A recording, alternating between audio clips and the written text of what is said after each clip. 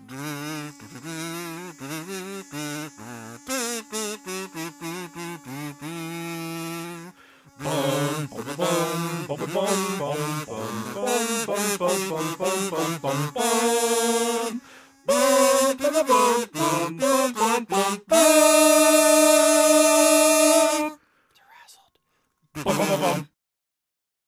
think I might end up doing an episode on is Batman a fascist at some point. I spent like 2 hours of my day just being angry about the Blue Beetle trailer. Not even that. Like that was whatever. I saw like a TikTok about somebody discussing fucking Alan Moore, man. He had to go and I was like, okay, like I've heard the argument that Batman's a fascist before. Not even the argument, just a statement. Sure. And then there was like a really smart dude like talking about like pop culture, and he was talking about how anybody who wears a mask is, according to Alan Moore, a fascist. And because he's Alan Moore, he had to really push it even further and really piss me off by saying that Birth of the Nation was the first superhero movie. What? Not that he liked it, but that he described because he's got to be edgy, you know? Sorry, this is what Alan Moore said, or this is what the guy said? This is what Alan Moore said. He was talking about Alan Moore. Yeah. Fucking hell, because man. they were famously the movie depicts the KKK as heroes. As heroes, yeah. And they're wearing, I guess, what would be considered a mask. Yeah. So if you're going off of those two facts and only those two facts, I'm so tired. Birth of the Nation. Jack, I'm so tired. This episode might kill you. I was thinking about it. Oh, is this part of the episode? I thought you were just spitballing. No, well, yes and no. No, I am just spitballing. But okay. If this is going to kill you, it gets so much worse. Great.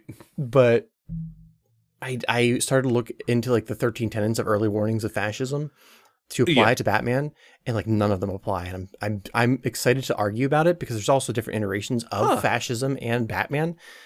Fascinating. There are definitely versions of Batman that are fascist.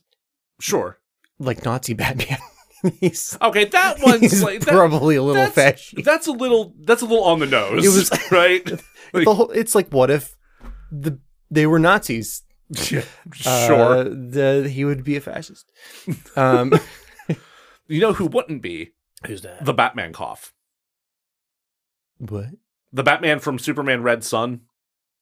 Oh, yeah. No, he would not be a fascist. No, he wouldn't. No. That's a different world, though. It is a different world. That's if Superman landed in Mother Russia instead of Kansas. Yes.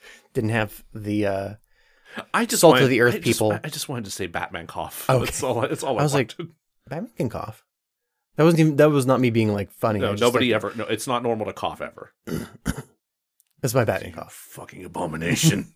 But there's a world where it's the Kingdom Come world by Mark Wade. Okay. And Alex Ross, where it's like if Superman had quit because he got sad. I don't want to ruin the story for anybody because it's really good. Well, sometimes you have to sit alone in your Antarctic fortress and just listen to The Cure. I don't know, man. Like you get sad sometimes. Now I want to know, what would Superman listen to when he's sad? It would probably be like Hank Williams. Jr. That's probably true. Yeah, I can see him being a Willie Nelson boy. Yeah. I mean, he was in isolation for years, so you're going to get tired of Hank Williams Jr. He gets in a silly mood and he puts on Boy Named Sue. Right. Yeah. No, he's got to mix it up. Anyway, Batman, he gets older because he's human, and he can't really patrol Gotham like he wanted to or what used to. So he makes robot Batmans. So the robots police Gotham. Yes. That's a little fashy. That is pretty fashy, actually. Yeah. That is Who, buddy? He kind of just like sits in the Batcave and stares at his Bat computer with all the cameras and sends out his robot Batmans. That's pretty fashy. Yeah. Like I think there's a pretty solid argument for the Nolan versus Batman bordering on fashy. He bumps up against it, especially in The Dark Knight Rises. If I'm God, I can't. I've watched that movie twice, and the first time I had chlamydia, so I can't remember it super well. Yeesh. It was a rough watch. I remember watching it in theaters and enjoying it, and some of the other people that I watched it in theaters with were immediately like, "That was terrible. It was awful." But specifically for fashy reasons, they felt it was awful. Okay. Though I think like the more like immediate example that jumps out to me is the cell phone monitoring scheme in The Dark Knight. But he has Morgan Freeman to be like, stop that. Yeah, he puts it in the hands of a super not fascist who's able to kill it right away after it's been used for the one questionable thing. And he knows well enough to be like, listen, I can't be trusted with this. Please, Lucius, you have to save me from myself. Yeah. I guess we should start the episode. That might be a good idea. Because my laptop went to sleep. Oh, no. So that'll probably be an episode at some point in the future. It's just me ranting. Batfash. Sure. And the different universes, the multiverse, laid out by one Grant Morrison. I'm curious to know what the hell this has to do with the movie we're talking about today. Not a goddamn thing. Oh, okay. That's better, actually. No, well, I was starting to think, oh, man, you just...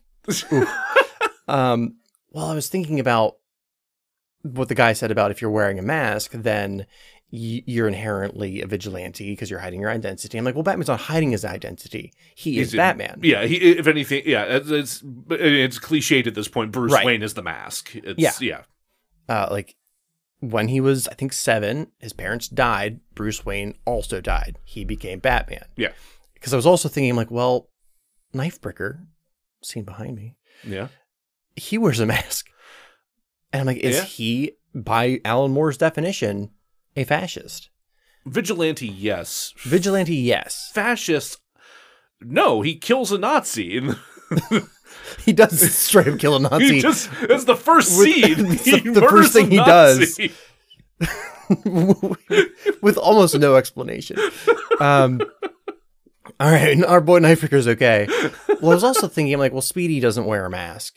Until he becomes a villain, because he dons a mask at that pivotal turn. Yeah, spoilers for our short film, Knifebreaker. If you don't have like 7 minutes to watch our short film on YouTube, I don't know what to tell you.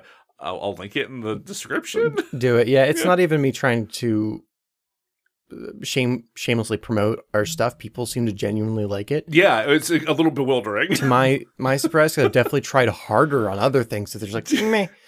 I mean, we tried pretty hard to purposely make this stupid. So. We did a pretty good job of making it stupid. Yeah, we did. But I'm like, because I've written other Knifebreaker stories, some that I'd like to make down the road. Sure. And at no point do I think of Knifebreaker as a man in a disguise. Knifebreaker is just Knifebreaker. Yeah, I don't really know much about Knifebreaker's like just employee at the Snappy Mart personality. Like, he wears the mask at all times, just constantly. Yeah. See, that's what I thought. Yeah. Yeah. I think initially it was like, oh, we'll go the superhero route. Like he puts the mask on to become a superhero. I'm like, but he wouldn't. He's too stupid. He's just Knifebreaker 24/7. And then I was like, does he have the same mindset as Batman? Yeah, he kind of does. I guess, yeah. Like when his parents died, whoever Knifebreaker was beforehand ceased to be. He just leans into it a lot harder because there's just no there's no self-awareness or irony there. No, not whatsoever. No. He doesn't really have like Bruce Wayne's my disguise. It's just like it's all me, baby. So no, he's not wearing a disguise. He's wearing a mask, but it's like the way you wear underpants. Yeah, basically. He puts on his socks, his underpants, his regular pants, and then his mask. Yeah, he puts his underpants on just like anyone else would. Right. Over top of of his jeans that he jumped into from about 4 feet up off the ground. Yeah. We should move on before this gets any more masturbatory. God, and after we did Caligula, you wouldn't think it would get any more coming in here. Oh, God. So I was thinking about aliases. Okay. Given the topic of our movie. Okay, now we're getting somewhere, yeah. Our non-existent Batfash conversation that's, I'm assuming, been cut from this episode. We'll see. Led to this point, kinda. So I don't use my government name, so That's true, yeah. Been a lie since you've known me. Yeah, I'm the idiot that uses his real name and shit. Well, I was like, what kind of alias could we give you? Could you give so I went to an alias generator. Please tell me it's the Wu-Tang name generator. Oh, shit. God. Fuck no! I was trying to find like a reasonable. Well, because the reason they picked the name that they picked today, which is Alan Smithee, is because it sounds real enough that people don't pay attention to it, but it's just fake enough that most people aren't going to have that name. Sure. So that was what I was going for when I started just hammering that button. So walk me through this then. What options do I have for my potential alias? So the only thing I gave it was 2-part name, starts with a J. Okay. So I went with the 5 that I thought were like, okay, you could maybe, rock this. Okay. Juan Diego. Juan Diego. Okay. I'm very white for that name, but okay, that's not historically inappropriate. We got some other options. Okay. We have Giovanni Fiorentini. I mean, I am Italian. I could. I don't speak the language, but I could pass. You look maybe perhaps a little bit more Johann Schuster. Oh, I could easily. Yeah. No, I could. Yeah. I could be Johann. Yeah. Stop going to sleep. Jermis Klein. Jermis Klein. Yeah. I think that's the front runner so far, right? You would think it would win until it gave me this gem. Again, this is not supposed to be like a funny or, it's doing this in earnest. Joey Rouse. Joey space Rouse. Could you spell that last name for me? Rowse. Okay. But they could have gone Joe Rouse. They could. But they didn't. They went Joey Rouse. Like a fucking Bart's Calling Moe's Tavern. Oh God. I think that wins. I don't even have to change my first name. No. And then I did a couple for myself, and since we both have a name that starts with J, I did J.A. to mix up a little bit. Yeah. Jermaine Azizi? Jermaine Azizi. Yeah. Okay. Yeah. That's fun. You could specifically choose African names, and I decided no. I applaud your restraint. Yeah. Again, this is an app that's in earnest. So Jacob Wiener. God, no. As well as Jacob Cock. Are you fucking kidding me? Also, and I'm sure I'm mispronouncing this, J-Tai? Pardon? J-A-E, Tay, T-A-E. I think you're pronouncing that correctly. Well, that's a possible option. But, the very first one it gave me, and I'm like, I don't want to use this, was Jasper Jennings. I like that. It gave you a fucking Stan Lee-ass name. Right? I'm like, I could definitely use that as a pseudonym. Oh, yeah. I could see you getting some good use out of Jasper Jennings. That might be my porn director name. There we go. You've always wanted one. I've always wanted one. And it's like... It sounds old man pervy enough. Right. I don't want it to be, Jacob Cox. No, that's too on the nose. Or Jacob Wiener. That's too stupid and also on the nose. Apologies to any Jacob Cox or Jacob Wieners out there. No, I mean, welcome to DeRazzled, the podcast that takes award-winning worst films and fixes them. I'm host Jack Culbertson, here suffer alongside me as always is also host Joe Nealis. Howdy, everybody. All the movies on DeRazzled won Worst Picture at the Razzies the year they were released. The Razzies, for those of you who don't know, are something of reverse Oscars. They recognize the worst films of the year. It's been a while since we've got to do the original opening. It's true. Yeah, we've been bouncing around between a bunch of new stuff recently. Yeah, but now we're back to a bona fide worst picture winner. It sure tastes like it too. So we're kind of doing a sequel sidequel kind of sorta to our Verhoeven month, specifically Showgirls. Right. Because the movie we're covering was written more or less masterminded by a Joe Esterhaus. Yes, that's correct. Who, I'm going to be honest, looks a lot different than I imagined him to. He looks like a Wookiee from the Christmas special. Kinda, yeah. I for some reason I imagined either gruffer or more conventionally attractive. Oh no, I don't know. I mean, I think when he first started out making movies, he had what I would refer to as Burt Reynolds hot. Okay. Which is like, he's not hot, but for some reason... He just is a sex symbol? He just is a sex symbol. I'm not saying Joe Esterhaus is a sex symbol, but... maybe he would say. But he might just say differently. No, that's Writer Joe. Oh, right. Yeah. So he... that's part of the charm of Joe Esterhaus is... If you're only looking at his writing, you'd swear he's a despicable human being. But then you see him in interviews, and he's like kind of quiet and shy. Yeah. It's a little surprising. Yeah. And you're like, oh, he's not bad. And his acting is terrible because he doesn't want to be on camera. Yes. No, he looks very uncomfortable. Yeah, like you wrote that part for yourself, Joe. He did. He did.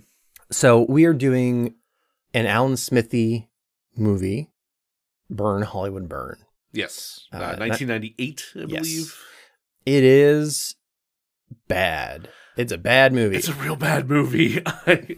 I'd always been kind of intrigued by this movie, just like being aware of the convention of Alan Smithee and seeing that it was they're playing with this idea and this title. I was like, oh, okay, that actually could be fun potentially, like, right? And I was wrong. The core concept of there's a fake name that directors use when they don't want to be attached to the project they were working on. Yes. That name being Alan Smithee, and then having an actual director be named Alan Smithee and therefore has to find some other way to distance himself from project. That is a good, I'm going to say, seed to start from. It's a good base premise, I'd say. Yeah, like it had potential. But I guess now's as good a time as any to race some horses, huh? I suppose it is about that time. While I get the timer ready here, if you have a moment, if you don't mind, I'd really appreciate it if you go wherever you listen to podcasts and give us a 5-star review if you don't mind. That helps other people find us a whole lot easier, and it means a whole lot to us. So we'd really appreciate it. Please and thank you. All right, Jackie, you ready for this? Or do you want to give them a rundown about how Pavlovian horses works real quick? So instead of providing a highly descriptive summary full of quips, we'll be playing a game called Pavlovian Horses, wherein I'll have 5 minutes to summarize the movie and not a second more. Should the timer hit 5 minutes, Joe will blast me with horse sounds. Horses. Today I found a turd drying on the side of the public bathroom stall wall. I blame horses. I'm sorry. Hold on. I blame horses. Start the timer. Dried to the wall? Drying. It was in the process of drying. Oh, okay. So you had just gotten there like long enough after the crime had been committed. I'm not a forensics scientist, but if I had to guess based upon the drying around the outside rim of the turd, it looks like it had been drying there for at least several hours. But it's still soft enough in the I hate you for making me say this. You opened this door.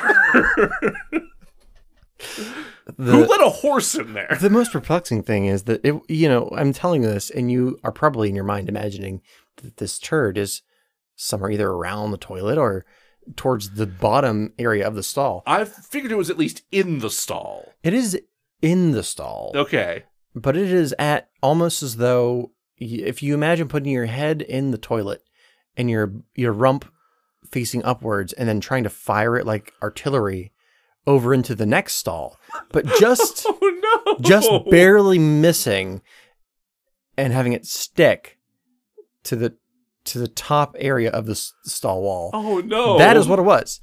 And listen, I spent way longer staring at this turd than I ever should have. Dude eats his fiber. This is how much we don't want to talk about this movie. I really hate this fucking movie. It's so stupid. There were no indications that a hand had touched this turd. So I don't understand how it made it from a butthole to the wall without any hand. It's like the seashells from Demolition Man. Like, how did it work? Well, you scrape with the one, then you scrape the other one clean, then you use the other one for your hands. Is how it's been explained to me. I've seen pictures. I'm starting the timer. 3, 2, 1, go. We open on Stallone directly addressing the audience with a Rocky reference and a cum joke. Then we cut to the title card and a list of names of people I don't know, but now hate by association to this film. This is actually a really good introduction to Alan Smithee in that it introduces you to a film's aesthetic and dumpster jokes. Yeah. It then cuts to the title card, which I'm going to read verbatim. If a director feels that the movie has been so badly changed that he or she wants their name off of it, they can use the Directors Guild pseudonym Alan Smithee. If the director's real name happens to be Alan Smithee and he wants his name off a movie, ... then he is ... fucked. And fucked is just his own card. There's nothing else on the screen when it says fucked. Eric Idle plays the titular Alan Smithee, who directs the movie called Trio, starring Stallone, Jackie Chan, and Whoopi Goldberg, all playing themselves in this movie. When his control over the film is ousted by the producers and the A-list stars, he becomes irate. Producer James, played by Ryan O'Neal, suggests that he take the fake name used by a director who wants to disown his project, Alan Smithee. The problem is that Alan Smithee is his real name. He is Alan Smithee. Get it? It's funny. What a pickle. Unable to distance himself from the film, Smithee steals the only negative, which is a thing that would never happen in a $3 billion film, that there would only be one copy, intending to burn it. Spoilers, he does. What happens between him stealing it and him burning it is an exhausting 86 minutes of Hollywood deep cuts, misogyny, even by like 1998 standards, and mean-spirited jabs at everything that makes a movie a movie. That's it. That's the whole thing. But I guess I'll tempt the demon horse lords a little bit longer. Our leads are actually the two producers of the film, James and Jerry. Yeah. Jerry being played by the late Richard Jenney. They hire sex workers who are written in the tasteless, woman-hating fashion that Esther House has become known for. They display less than subtle racism. They rage and abuse everyone around them, including each other. They are everything that we now know Harvey Weinstein to be. Oh, hey! There's Harvey Weinstein! Harvey Weinstein plays a detective hired by the producers to find Smithee. This is such a surreal moment in the year of our horse, 2023. Almost did a spit take. I was like, please don't take a drink right now. But was also probably pretty weird for audiences in 1998 who would probably not recognize this festering smegma, not yet at his full power. Yeah. The hair was keeping all the evil in at that point. Speaking of people that the audiences wouldn't recognize, this movie is filled to the gills with them. Yeah. And those that couldn't fit, the movie makes sure to reference. So many fucking names dropped, and none of them relevant to the plot. Do people actually know who Michael Ovitz is? Do they? Email us at DeRazzledPodcast@gmail.com if you do. Not you, Antonio, but anyone else. Something that should be noted is that very little of the action actually happens on screen. It is instead discussed through interviews and brief cutaways. It's like a 20-80 cut, 80% being interviews. At some point, Alan Smithee, now on the run with the canisters of film, just 2, which is weird because I thought it was like 3 or 4. It's a really short film. Just 2 apparently. Meets the brothers, and Spike Lee-esque duo of indie directors. Yeah, Leon and Dion brothers, if I remember correctly. They fight for Smithee to get final cut, but are double-crossed by the producers who follow them back home to capture Smithee. However, they are too late. Smithee has already escaped, fleeing to the La Brea tar pits where he burns the canisters. Another thing we don't actually see on screen. It's just exposition. I'll save my question for later. Having become something of a folk hero, a bidding war erupts over the rights to Smithee's life. Robert Evans tries to get them before our 2 producers finally do. Eric Idle says, "Cool," then turns his hair backwards, a real Bart Simpson, that Alan Smithee. Turns his hat backwards. What did I say? Hair. I like mine better. A Tarzan yells, and the movie cuts to black. There was a Tarzan. Is that it? That's it. Okay, yeah, you had like 40 seconds left. You're safe from the horses today. I didn't want to talk about the plot. The non-existent plot. What plot? Yeah, there's no fucking plot. Oh, okay, so he takes the fucking negatives to the La Brea tar pits to light them on fire. Mm-hmm. Why wouldn't he just throw them into the tar pits?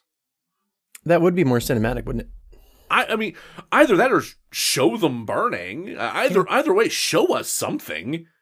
Everyone knows the role, right? Show, don't tell. I feel like that's the first thing they teach you in it's like writing 100. Yeah. You're not even allowed in the door to 101 until you have not even signed up for 101 yet, and some professor has wandered by and been like, "Oh, hey, by the way, show don't tell, right? Show don't tell. What? Get out! Get out! How did you pass your audition?" Yeah, which is weird because Esther House did Basic Instinct and he wrote Showgirls, and those are both movies that have quite a bit of action.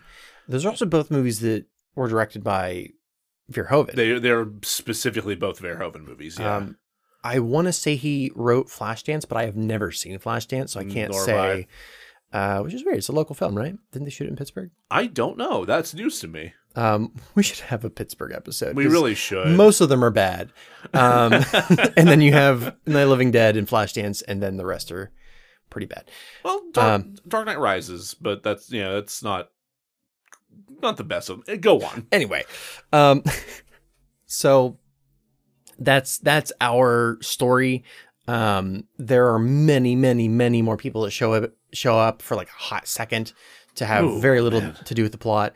There's a whole subplot I think I skipped over where I'm going to use their real names because I can't. Jerry and James are too similar. Yeah. So I think it's Ryan O'Neal who is the more dominant of the two producers. Yeah. Gets the more unhinged of the two producers as well. The more Weinstein-y of the two producers. Honestly, yeah. Yeah. He gets I don't know if she was explicitly a sex worker or if she was just a girl he knew to sleep with Alan Smithee. Oh God, yeah, it's really not clear if she's a sex worker or. Yeah, they didn't really show any of it. She might be. I think there's some in one of the hastily, poorly, lazily written. Oh my God, those things. Title cards that popped up or caption bits that popped up to introduce her. I think escort was included in the list of descriptors among everything else, including feminist. Every single woman in this film has the feminist tag on them for whatever reason. I guess they thought that was funny in 1998. So, before watching this movie, I wasn't like an Esther House apologist, but I felt for him a little bit. Because we've talked about, we know his background. Right. I think in particular, like the interviews that we've heard about him surrounding Showgirls, like really paint him to be a more sympathetic figure. Yeah. This really, this makes me want to punch Writer Joe right in the fucking throat. Like this, ugh. You would message me during watching it and said how lazy it was written. It was. It is. Yeah. It's astounding. Like how, like the low-hanging fruit wasn't even still on the tree. Like it had fallen off and was rotting on the ground. Just kind of just like rubbing all over it like a dog in mud. Kinda. Joe Westerhouse rolling around in the ground. And he kind of looks like a big old dog. Bunch of fruit pulp. What do you remember the names of the magazines? Because that was like Saturday morning cartoon lazy. It's like Mad TV came up with more imaginative like, parody names for things. Newsleak was that stood out to me, and I think it was the New York Slime. I think you're right. Those are the only two that like specifically jumped to my mind. I think they're the only ones that are referenced more than once. Yeah. But there's a handful of other ones as well where they're supposed to be like big prominent publications of some sort that have just a jokey fake name. So later I kind of start to talk about how he almost feels like a bully, like a high school bully. And that really comes out in these really pathetic jokes about the news tabloids, or not even news. They're not even tabloids. Yeah, in the one case, it's the New York Times, right, which, given, is a fucking historically shitty rag in a lot of ways, but also is still referred to as the paper of record. It's not a tabloid. I feel like we covered the story about as well as we can cover it. Honestly, I know we'll get into more specifics when we get into what does and doesn't work about this, but the face you just made, oh God, it's just a single tear. It's like like the commercial of the Native American looking at the landfill. Just one tear rolled down Jack's face. I think he was Italian. I think he was. Yeah, I'm pretty sure that actor was Italian. Let's cut the break. We'll be right back. Let's talk about some stats. Sure, why not? Do you know the numbers for Alan Smithee? I don't. I did not look them up this time. What do you think the tomato meter score is? It's got to be like a 3. It's pretty low. It's a snooget bigger than a 3. It's 7. 7. Okay. Yeah. I was correct. It was single digits. Yes, At least. very much so. What would you say the audience score is? Well, you see some side boob in the bloopers, so There is like a side boob. so like a 12. It's 15. Yeah. And I wholeheartedly believe that it was that side boob that bumped it up like 4 points. Yeah. IMDb score out of 10. 1.9. I would have given it like a 2.3, but man, IMDb let me down. It is a 3.5 out of 10. Fuck off. Yeah, Cut. right? Okay, I need somebody to answer for this, because like IMDb consistently rates some of the worst movies that we've seen unreasonably high. Given like that score is trash. Yeah, it's a bad score. It's a very bad score out of 10. But like if the consensus elsewhere is less than 20%, how did that happen? I wonder if... Are these the same people that wrote 5-star reviews for Caligula on Amazon? You leave my name out of your mouth. God damn it. Oh, shit. Hey, you know what existed at the time? The Stinkers. The Stinkers did exist at this time, yeah. The Stinkers Bad Movie Awards, specifically 1999, because, it's covering the year before. Yes. So let's cover... They had some things to say about an Alan Smithee movie, or Alan Smithee film, Burn, Hollywood Burn. It's too long of a title. It's way too long of a title, yeah. Like, I was like, are they trying to go for the mockumentary vibe? Because sometimes documentaries can have stupidly long titles. I mean, clearly that's what they were going for, but like it. But the title itself, like Burn Hollywood Burn, does not describe the film further. Or if anything, they should have swapped them. But yeah, they'd almost had a perfect movie. Just swap those two. Fixed it. We're done. What the Stinkers have to say. So it was nominated for Worst Picture, but this was the year that Spice World came out. Oh, right. Spice World won the won Worst Picture at the Stinkers that year. Sure did. Right. Wow. Huh. This movie feels so much older than Spice World. It really does. It genuinely does. Like they feel like they're completely different eras of filmmaking. Yeah. Well, the jokes feel like they're from like 1984. And the references feel like they're from like 1984. Yeah. It was nominated for Worst Director, Alan Smithee. Also known as Arthur Hiller. Yes. But lost to Jeremiah, Chichik, who directed The Avengers. No, not that one. The right. Sean Connery, I think Ray Fiennes. I believe you're correct. Yes. God, that was a boring film. I've never seen it, but I've heard nothing but bad things about it. I mean, I'm from the United States, so I didn't really know the source material. But the movie itself was boring. Most painfully unfunny comedy. It was nominated for that as well, but lost to a movie I've never heard of, Meet the Deedles. I've heard of Meet the Deedles. I've not seen it. I've heard the title, but that's it. It did, however, win Worst On-Screen Hairstyle. Would you like to guess who won the Worst On-Screen Hairstyle? Worst On-Screen Hairstyle? Yeah. Worst On-Screen Hairstyle. Was it Ryan O'Neal? No, it was Joe Esterhaus. Oh, which I find is a charming haircut. His hair was fine. He's a Wookiee. Yeah, no, this anti-Kashyyyk sentiment just can't stand. Okay, but what I will say is I'm glad they didn't go with the other person who's nominated because it feels kind of borderline racist. Oh, Scary Spice.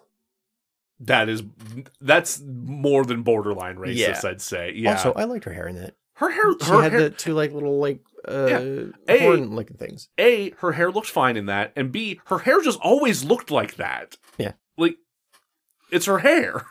That's one Stinkers.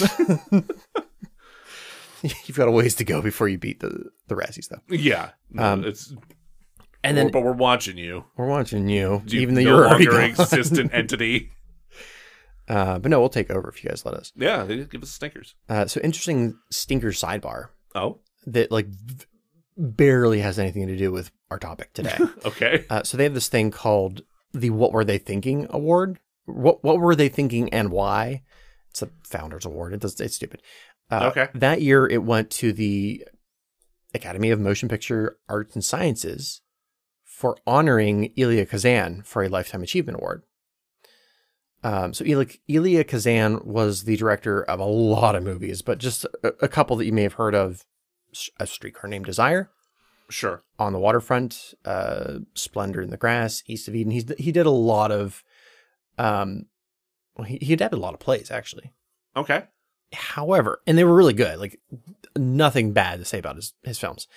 However, there was a turning point in his career. And I know we'll talk about this at some point in the future. Okay. Where he provided testimony as a witness before the House Committee of Un-American Activities in 1952. He named names. He named names. That motherfucker. Yeah. Okay.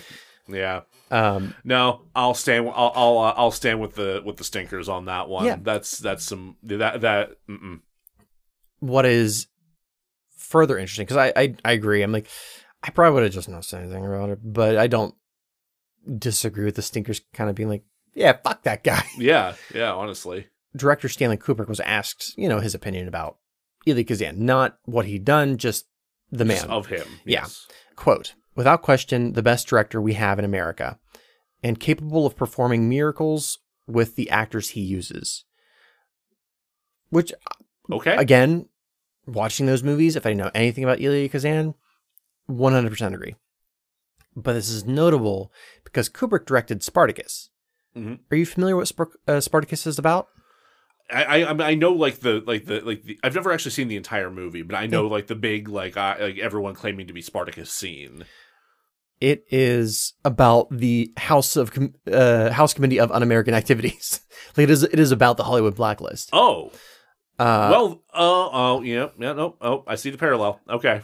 It, in fact, was written by Dalton Trumbo, who was one of the writers that was blacklisted, in part because of Elia Kazan's testimony. Oh, yeah. Shit. Okay, so Kubrick definitely had some feelings about that. Yeah. He was just also capable. I guess he's a separate the art from the artist kind of person. I feel like he would have to be, right? Yeah, knowing what we know about Kubrick, yeah. That's fair. And to give credit where it's due, the more outspoken individual involved in Spartacus was actually Kirk Douglas. No. The lead actor. Yeah. He was very outspoken against the Hollywood blacklist, but he was also so fucking famous at that time. Yeah, he was massive. Yeah. Massive fucking star. Yeah. They couldn't do anything to him. No. But Spartacus did eventually, it was one of the films and events that led to the end of the blacklist. Hell yeah. Speaking of aliases, Dalton Trumbo didn't stop working. He just worked under different names. Good. Okay, that rules. Yeah. Does this have anything to do? Barely. Just barely has anything to do with Alan Smithee. Tangentially. We haven't had a nice tangent like that in a little while. I'll take it. Like I wrote in the script, probably only the people who know or care about the minutia of Hollywood machine will care. Relating it back to this movie, Alan Smithee, for talking about the minutia of Hollywood, in which nobody will care. This movie is so incredibly inside baseball that I think that inside baseball would blush. I know a little bit about the machine, and I don't care. Like, can you stop dropping specifically like producer names? Seriously, it is literally only in that at that echelon of in group nonsense within the film industry that stuff matters to anybody. Like, you don't have a ton of movie fans clamoring over specific producers. Or at least you don't these days. I mean, maybe there was a point where that was a big fucking deal. No, not really. Honestly, I think you probably have people recognizing producer names normal people, not weirdos like us. Oh yeah, no, we're sick. Just yeah, probably now more than then. I mean, you have Fahey, Feige. Yeah, I never remember how to say his name. Yeah.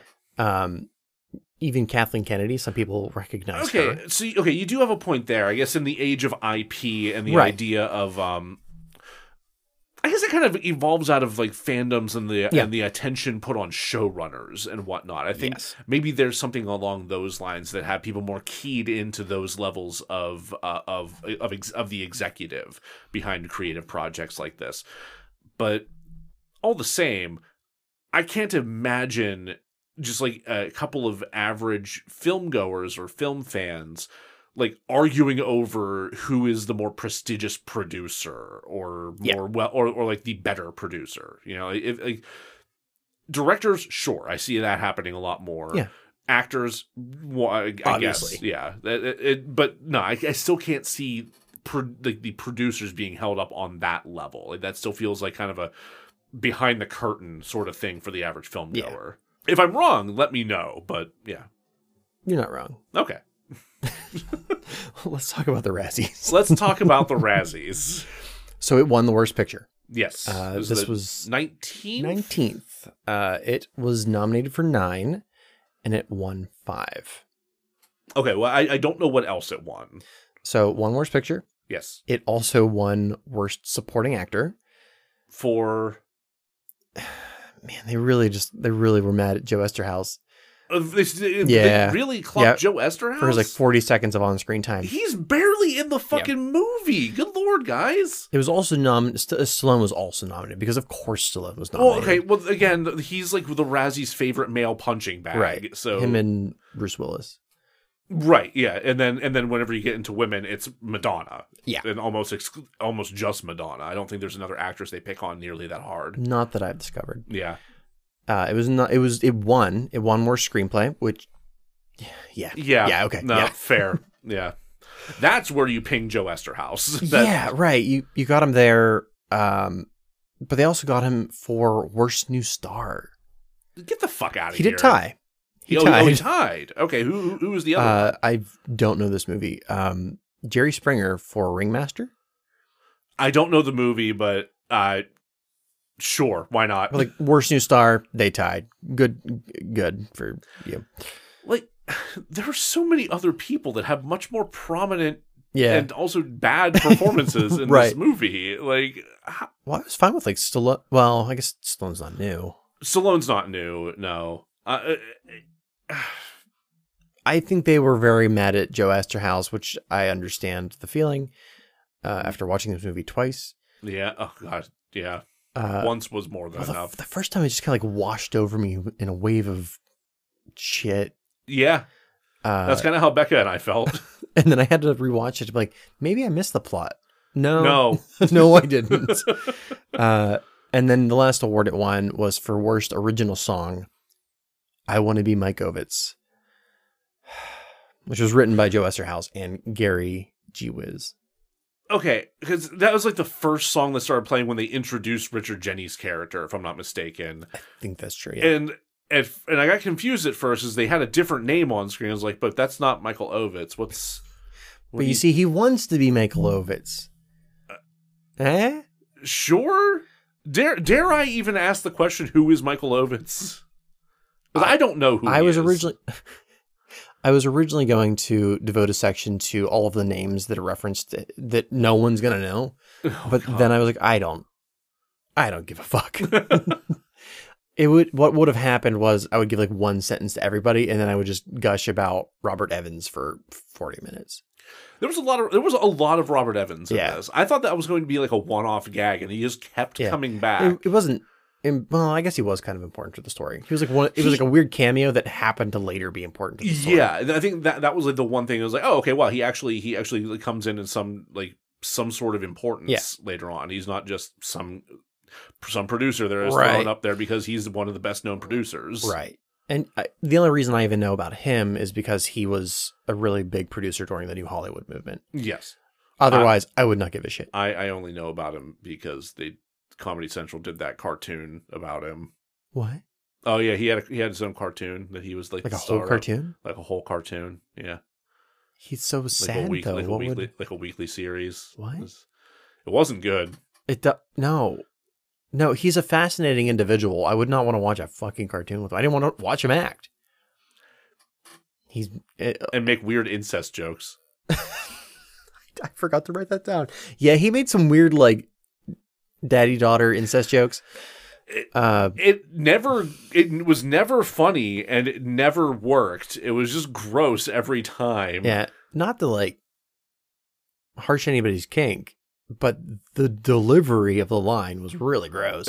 Oh my God. It's kind of like in our Caligula episode, when I say come, you can say come, and it's not gross, and you're like, come. And then it's gross. No, it's just... when you say it that way, it just... I don't know how a word that you're saying has bad mouthfeel for me, but that's it doesn't feel good for me either. That's the best way I can describe it right now. Again, we got to get all our laughs out in this part. I know. Mike Lovitz, I want to say he was the producer at Disney, and eventually was ousted by Eisner. Oh. Don't quote me on that. I'm pretty sure that's correct, but don't quote me. Okay. Okay, so I can kind of see how he would be a big deal. He was, or is. He's not dead. No, he was a big deal producer, but who gives a fuck? Yeah. Let's move on to nominations. Sure. So Ryan O'Neal was nominated for his part as James Edmonds. I thought he was fine. He lost to, he lost to Bruce Willis for Armageddon, Mercury Rising, and The Siege. I've only seen Armageddon. Oh, God, those were all the same year. Holy shit. Yeah, rough year. Probably a great year for his bank account. I mean, yeah, dude got paid for certain. It also was nominated for Worst Screen Couple. Every goddamn time. Razzies. What is it this time? Quote, any combination of two people playing themselves or playing with themselves. Haha, because it's masturbatory. Yeah. It lost to Leonardo DiCaprio and himself as twins in Man in the Iron Mask. All right. Which I haven't seen.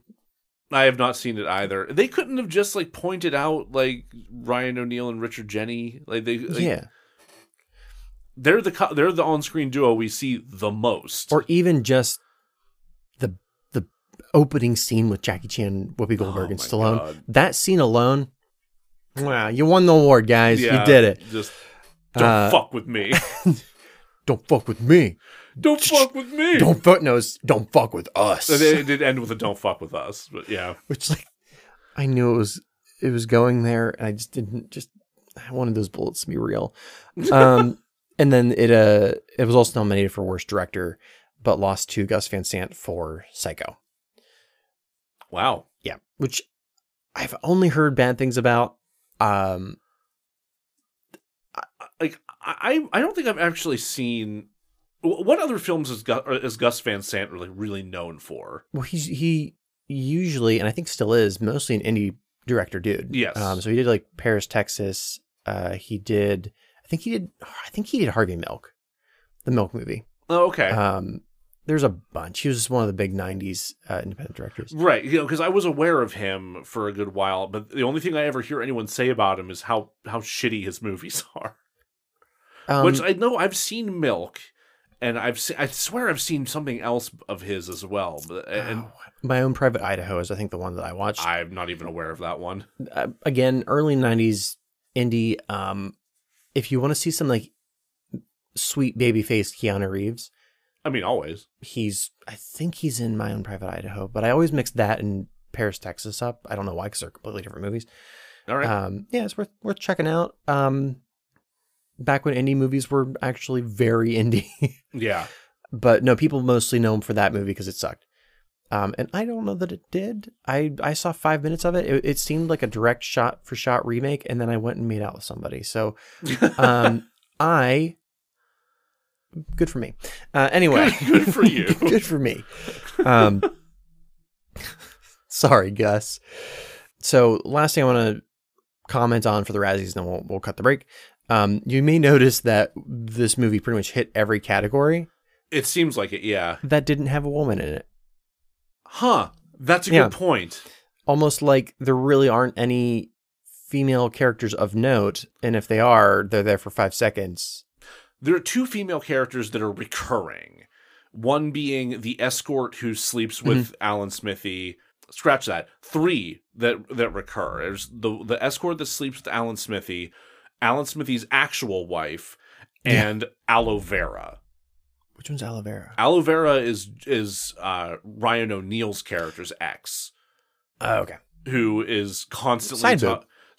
She's the one who shows some side boob in the bloopers at the end. But she also she is constantly talking about how Ryan O'Neal's character does a bunch of drugs. Yeah, and he's screaming about how he doesn't do drugs. How he Jesus. We'll talk a little bit more about that later. Right. But anyway, but they are the only women in the film that pop up more than once. Yeah, and who have any kind of actual presence. And their bits are stale. They're given nothing to work with. They're framed and shot in the most bizarre ways. Yeah, there is some real. We'll get to it. We'll get to it. All right, we'll be right back. We'll be right back.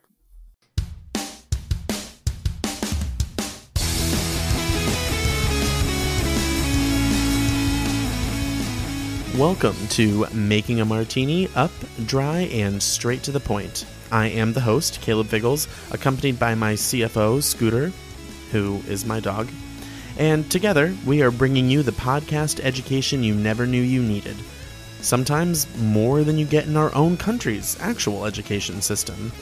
Do the children of today learn about sex, Shakespeare, and race in school? I mean, maybe, but I sure didn't, and look what happened to me. I started a podcast. And is this really what you want for your children? No, it's fucking not.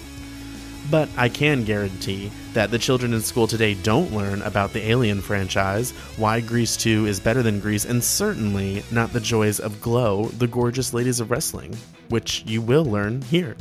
And if you came here thinking this was going to be a podcast on how to make martinis and whatnot, well, you're almost right, because we are making cocktails. Cocktails for all occasions, including the classic Dirty Vodka Martini, the Pride Teeny, and the Bro-Knee, and more. Typically accompanied by a knowledgeable guest, or at least someone who I think is knowledgeable and entertaining. And hey, you might think so too. I mean, what more could anyone with a thirst for knowledge and a thirst for vodka-based drinks want in their life? So join me with our bi-weekly themed cocktail as we take on numerous practical and crazy topics, have a laugh, and get straight to the point. I'm practically drunk just thinking about it. Make sure to check us out on Facebook and Instagram, and remember, please drink responsibly. Cheers.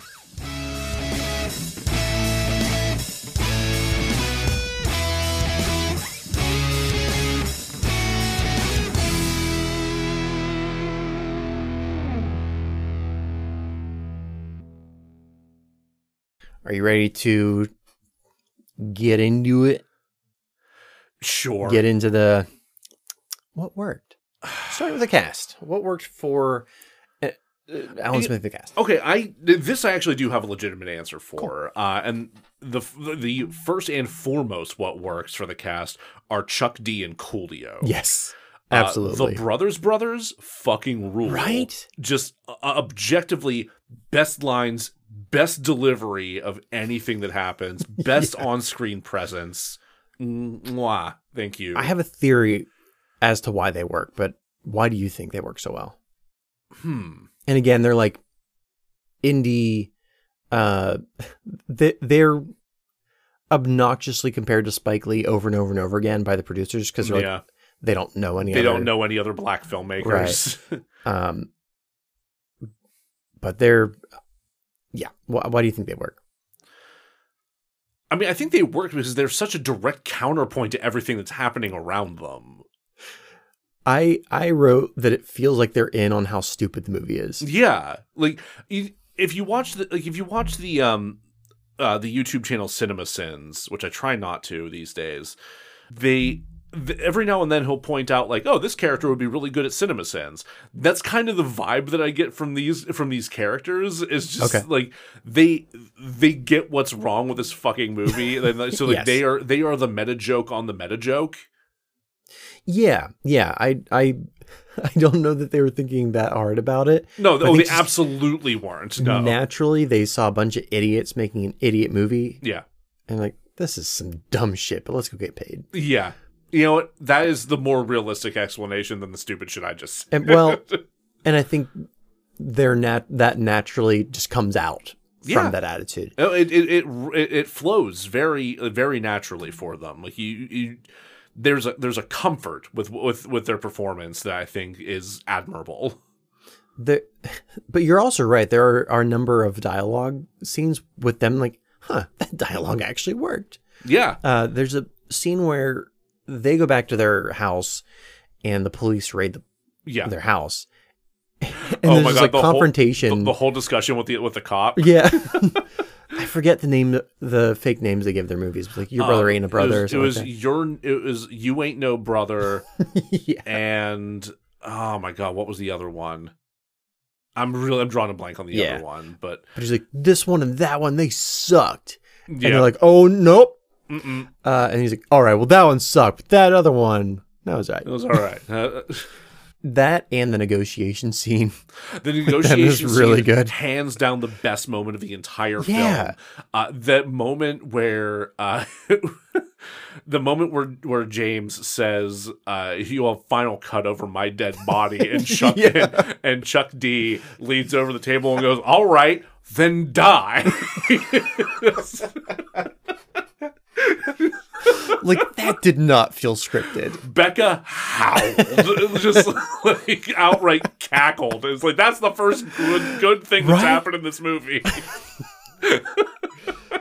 Oh shit! Yeah, it's a comedy. It is, and I think I laughed twice. That was one of them. That was definitely that was easily the biggest laugh that I had this entire time.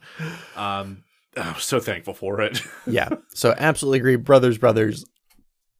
Such a breath of fresh air in this fucking movie. Even just like everyone else around them as well. Like the I forget the woman's name. Her last name was Lumumba, if I'm not mistaken. She was fun for the little bit we got out of her. But again, she's a woman in this film, so we don't get a whole lot out of her. Right? Yeah.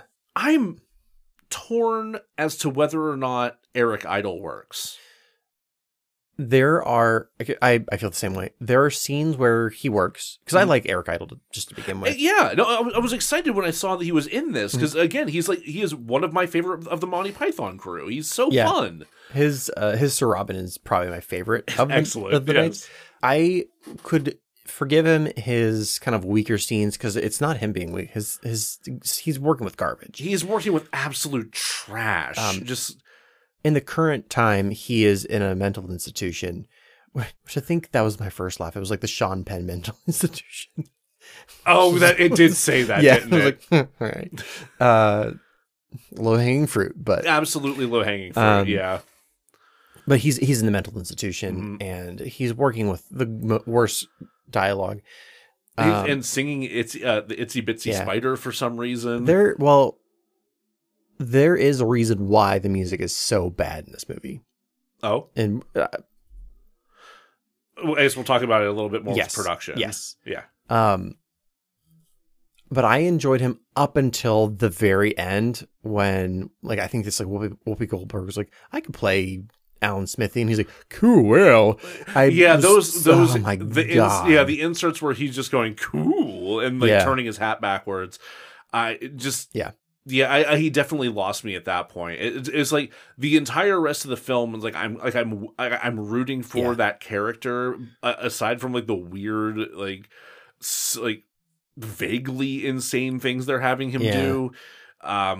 Comes across as it reads as kind of ableist and strange, but it's just aside from that, like I'm with that character up until that ending, and it's just like, okay, now you've just lost me entirely. I don't know what. I don't think he knew. Joe Esterhaus knew what he wanted to do with that character, because he had him be kind of like spiritual in a tongue-in-cheek way, but he also had him be an auteur where he really cared about the movie and what he was doing. But then he also had him only care about the edit because he was an editor, which is really like, that is. we'll get more to it, but like his actual role is so unclear for such long stretches of this movie. And then he kind of forgoes all of that at the end when he just cashes in. Yeah. It rubs against his character, and I didn't like it. Yeah. Any other actors that you thought worked? There were moments where I enjoyed Richard Jeni. Yeah. I wouldn't say for the entire movie. Are you familiar with his stand-up? I don't know. I don't think I've seen his stand-up, actually. I haven't either. So I wonder if his casting would have been a bigger deal at that time. I know I've seen him in other films. I can't pinpoint them off the top of my head, but I don't know. There were moments where I feel like he was making good use of props that he was working with in particular, like the cigar moment whenever they're interviewing him very clearly from another car. Yeah, like the whole scene's very weird, but the way he's just actively like trying to like continue to play to the camera while driving, but also choking on the smoke that's blowing back in his face, that was pretty funny. I did get a laugh out of that moment. I think I preferred Ryan O'Neal, but I also think it's because I've seen him in other things. See, I didn't like Ryan O'Neal in this. Why is that?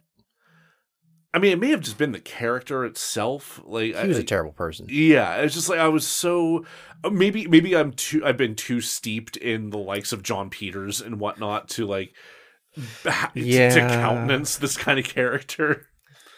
But like the moment that like they're talking about him threatening to kill Smithee and whatnot, it's like, come on, man. No, I'm not here for you. That's fair. It also probably doesn't help that we know that is real. Yeah. Cool. What worked for the story? I mean, like we said up top, like the base conceit of the movie, like the idea of a man not being able to take his name off of a shitty movie because his name is already Alan Smithee. Yeah. Is pretty funny. They don't play it. They don't work with it very well, but it's still like that base premise is still like it's straightforward enough to where like you can see where that would be grounds to like build something from. There are a lot of things I'm like, the intent of this or what they started out with this, I liked. Yeah.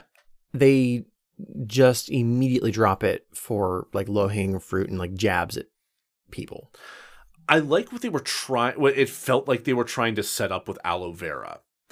Having a direct foil to everything that James was saying, that Ryan O'Neal was saying after a certain point was satisfying to a certain extent. Like getting like the additional like the truth behind what he's saying and like the fact that he's the fact that he is a bullshit artist and he is not the like clean living pasta man that he claims to be. It was a weird diet. It was a weird running gag.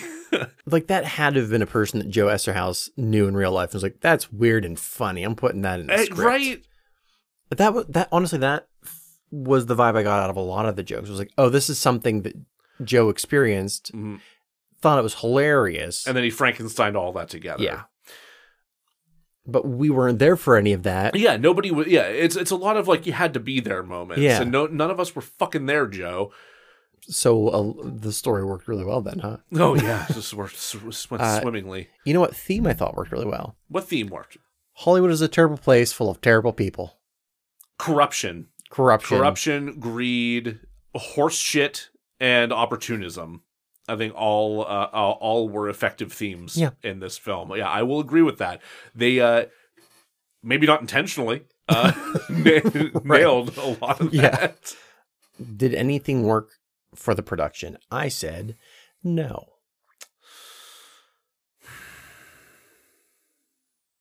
I liked the idea of it being a mockumentary. That was about it. I think that the intention of how they were going to frame it wasn't a bad idea. Just I don't think the execution was there. Agreed. Yeah. Well, what didn't work for the casting? Where to start? How about the literal monster in the room? The literal monster? The literal monster. Harvey Weinstein. Oh, Jesus Christ. Yeah. He was awful. Like, just so I know we talked a little bit about this in the Terry Gilliam episode about how the Weinsteins like really want to be filmmakers, but but they're producers. That's not their role. This very much feels like him trying to like insert himself into film in a capacity that he's just not gifted in. He doesn't have the capacity to do this well. He's robotic. He's wooden. He's a wooden robot somehow. I don't know how I pulled that off. Huh. Real Pinocchio, that He's guy. a little bit of a Pinocchio. It's God. I'm sorry, Pinocchio. Yeah, you didn't deserve that. No, I feel really bad now. No. So I will say he appears to be trying to do an impression of an actor from, I think, Dragnet. Yes, that's very much the vibe that I got too. Like he's definitely going for like a. I forget the actor's name. But yeah, I think, but he's like he's telling a true story, but the names have been changed to protect the innocent. Right, kind of deal. Like Dan Aykroyd did it better. Yeah. They should have just got Leslie Nielsen did it. Yeah. Basically made an entire career out of doing that. God, I just want to talk about Leslie Nielsen. I know. So much. I loved him so more much. Delightful than. Whew. Yeah. So a little sneak peek into next week's episode. Part 2 of this is we're going to be talking about Harvey Weinstein in depth. Because we can't not. Like, yeah. We've kind of like bumped into him a couple times on the show. Peripherally. Is this the first time that we've had to just straight up look at his ugly mug? Yeah. Yeah. It just, I mean, if you don't remember, he was his horrible actions were the reason the Me Too movement is a thing. Yeah. And we will talk more about that in part 2. In more depth than I ever wanted to. Yeah, but it bears repeating. Yeah, it absolutely should be covered. Yeah, and we will. So, but I agree. I would love to know how he got involved in this project. Like, did he push his way in? Because this isn't a Weinstein or Miramax production.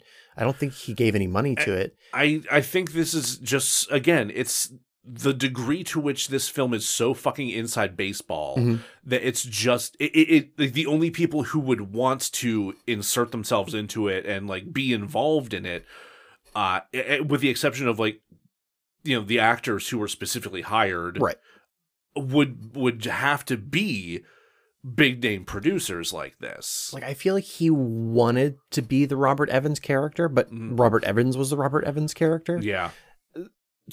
And he wasn't quite that famous yet. No. So he was like, all right, I'll take this role because this is a movie about movie people, and I'm a movie person.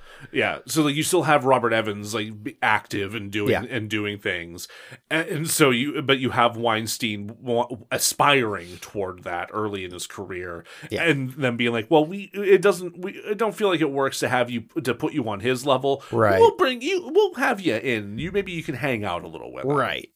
The 3 A-list actors that they dragged into this movie, Stallone, Whoopi Goldberg, and Jackie Chan. I felt terrible for Jackie Chan in particular. Like, Whoopi Goldberg, I actually feel like did okay with what she was. Yeah, like I think she played such an exaggerated version of herself that I think it was. Yeah. I think it was fun. Even Stallone looked like he was having like a decent time being a smart ass. He was hanging on a Planet Hollywood being a smart ass, smoking a cigar. Basically. I will say Stallone scratching the pool cue and just like tossing the stick down, like, fuck, I hate this game. Like that. That actually was a pretty funny moment. That had nothing to do with anything. That was just the best take they had. Yeah. Like, I want to believe that was completely ad-libbed because he didn't mean to scratch. Oh, God. Yeah. But Jackie Chan, though, just like... One, they were incredibly racist about it. Oh, my God. They're like, he doesn't even speak English. Fuck that guy. And like, it was like the beginning of the lazy captions that were popping up where they describe him as a scholar and a linguist. And it's like, guys, come on. Oh, my God. What was the... It's the dude from Dexter. Oh my God! Surprise motherfucker! He plays the AD in this.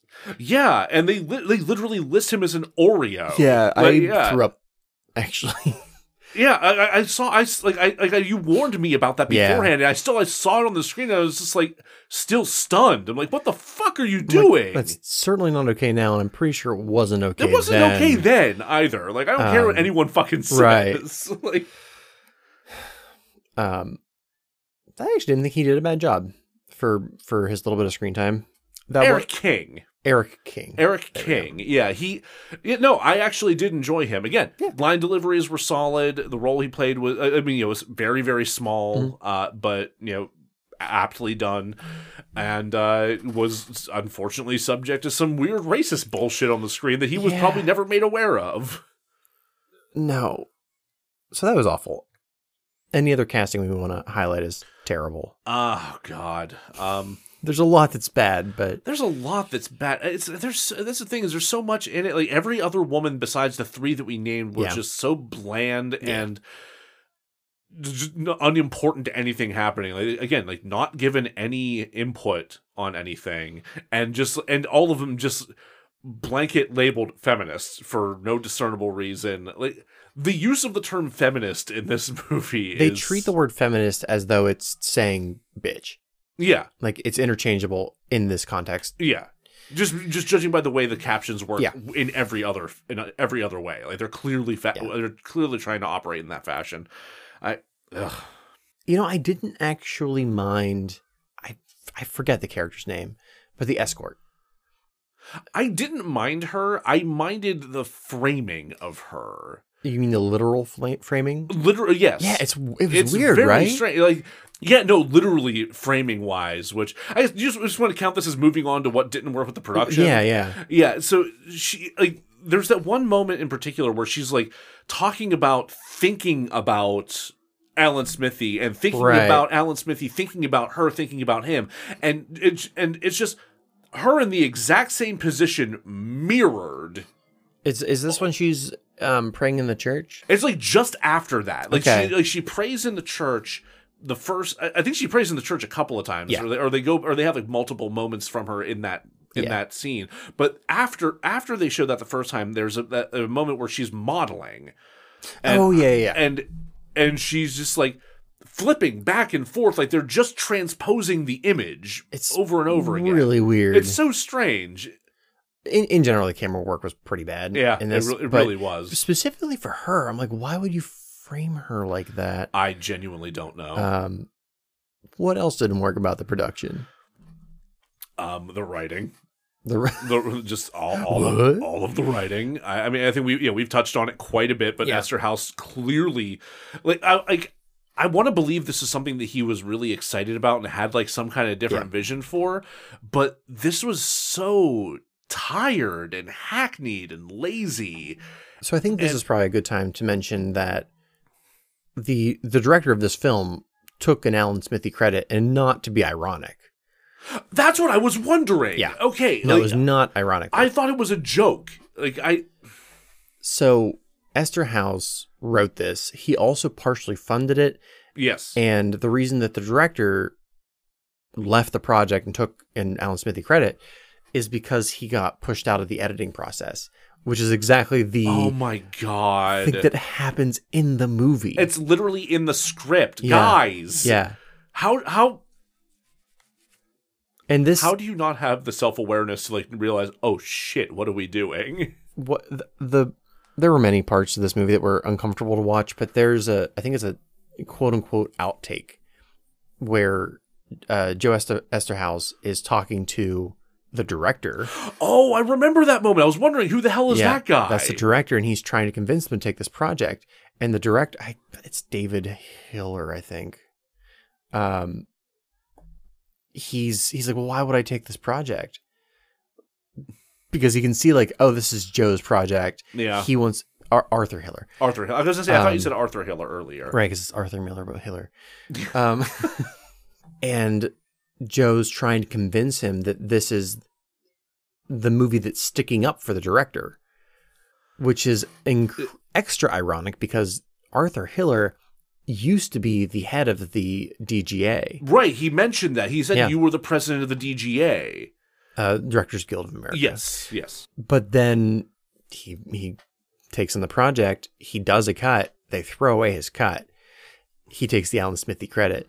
It's nauseating, guys. Like, come on. The sheer irony, like good Lord. That's actually sickening. Yeah. Like, holy fuck, Yeah. man. Like, but I would also agree that I would take an Alan Smithee on this. oh, yes, in a heartbeat. Like, the people who worked on it knew it was bad. Like, when Eric Idle was doing press for it, I think he described it as dreadful. It's a dreadful movie. Oh my God. Which is very much him. It's very British. God. So I also wanted to talk about why the music's terrible. Yes. Yeah, so please explain that to me.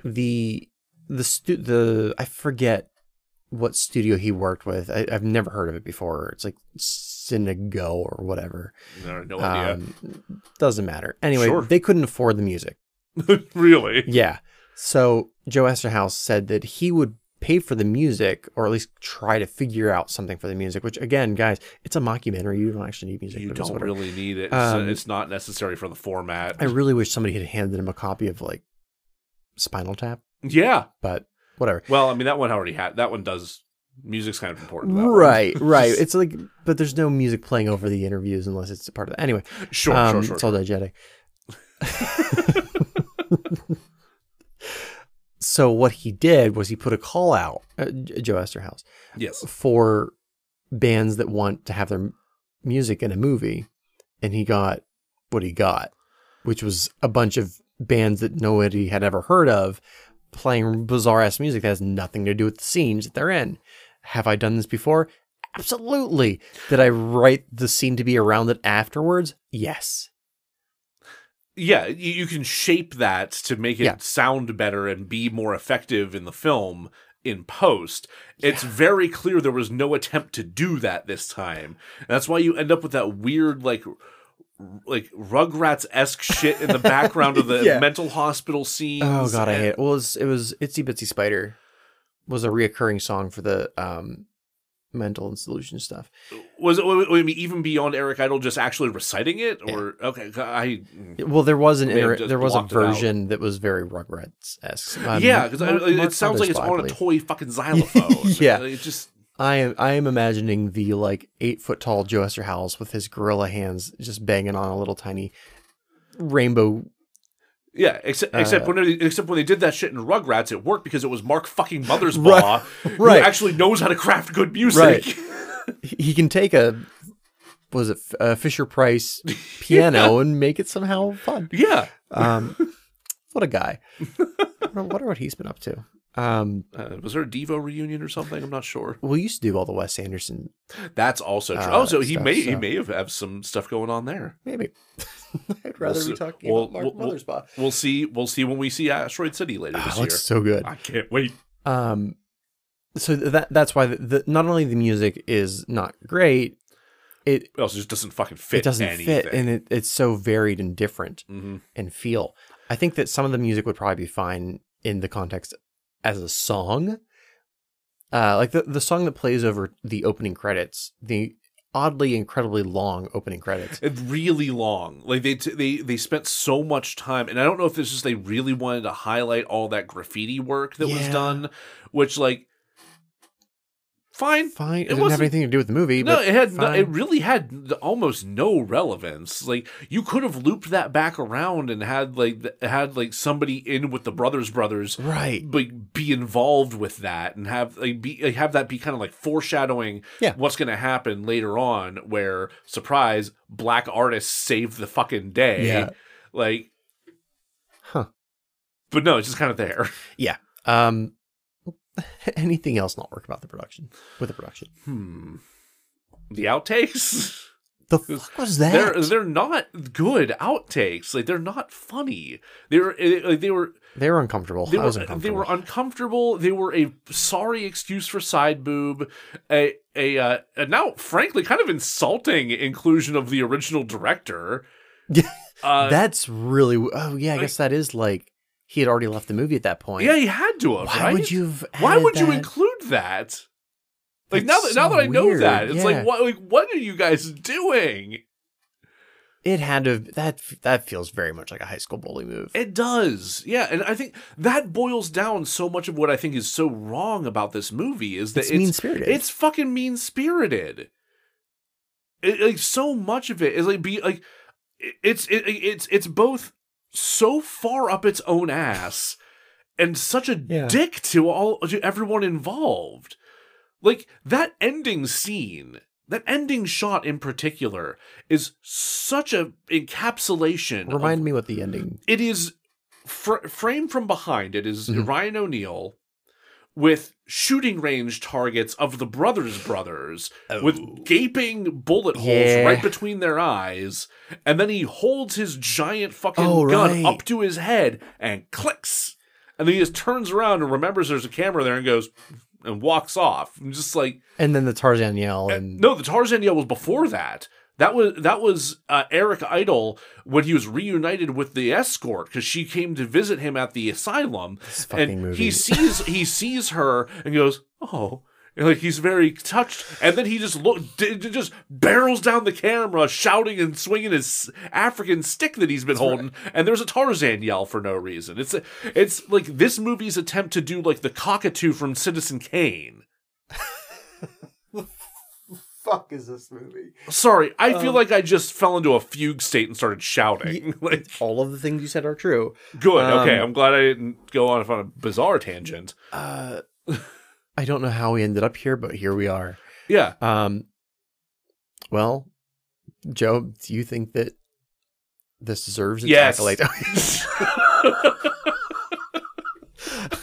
Does it deserve? I said, God, yes, and more so. And more so, yeah, frankly. More people should hate this movie. More people should hate this movie. Don't watch it. Oh, God, no. I would not recommend that anybody watch this fucking movie. You could probably watch the trailer and get the whole vibe. Actually, I will say, I didn't have to pay for this movie because we rented it through Hoopla from our local library. It is it is streamable through Hoopla. I'm going to have to look up Hoopla. Yeah. So I hate saying it, but... support your local library. I paid for this. I'm sorry. Fuck. I'm very sorry. Aw, man. I actually made sure to watch it twice just to get my money's worth. Well, okay, at least you did that. So. Oh, God. Joe, where can they find us? Thank you for listening, everybody. You can find us wherever you listen to podcasts. Again, please rate and review our episodes wherever you find them. We're on Spotify, iTunes, or Apple Podcasts, whatever. Good Pods, Podchaser, wherever you listen, we are there. Help other people find us. Please spread the word about our show here, especially as we're approaching our season 2 finale very soon, where there will be a special announcement. I'm not going to tell you what. Yeah.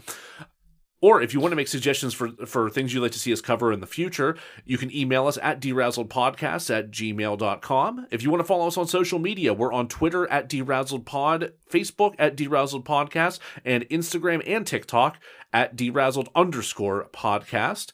And I think that about covers it. Fantastic. Yeah, we did take one of the suggestions, and we're going to do that in season 3. Yeah. I say suggestion, but it was more of a threat.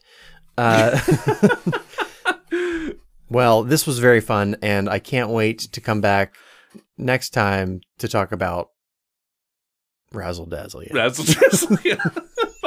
You said come back where we'll talk about. It's like, wait, so what just happened?